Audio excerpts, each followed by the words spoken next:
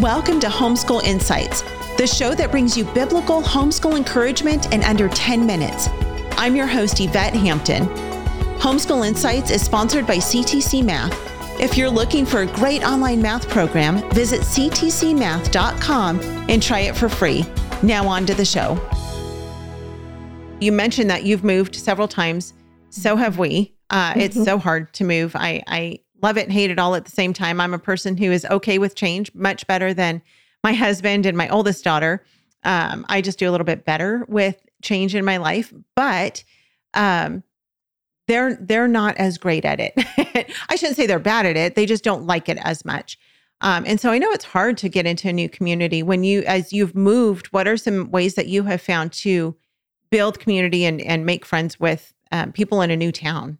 Mm-hmm. Yeah, I think that's so true. I have at least one child that is definitely does not like change. And so I understand, though. I mean, there's a comfort with sameness. There's a security with that. Mm-hmm.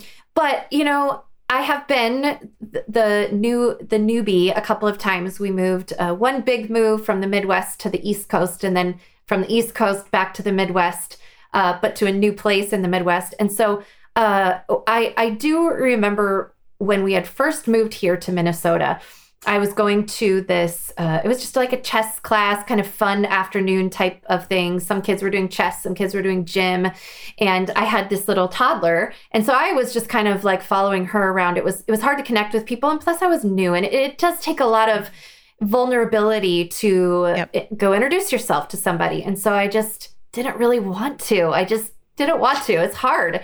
And so I would walk the hall, this kind of lobby area with Vera, and just follow after her as she ran around. And there was this group of moms. There's 3 moms, and they just seemed so fun and funny. Like I always heard them laughing.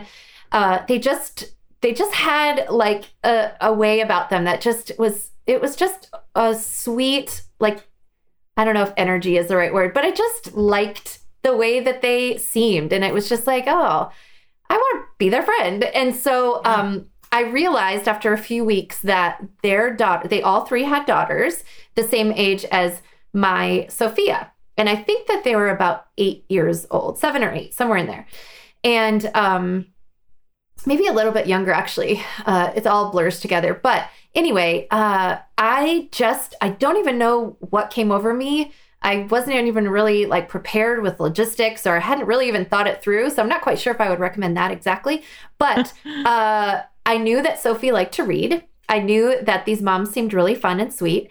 And I knew that they had daughters the same age. And so one day I just went over to them and I just said, hey, I'm new and my daughter loves to read. Would your girls ever be interested in starting a book club with Sophia? And we could just read a book a month, and we could trade off who hosts or whatever. And all 3 of them were super excited. They were totally on board, and we started a book club that lasted for years. When our girls got to that like 8th grade area where they were they kind of were, one of them really got into dance, one of them got into something else. So it was just, they kind of dispersed a little bit, but they're all still friends. Us moms are all still friends. We don't connect like as frequently as we used to, but we're all still friends. And that was such a sweet time.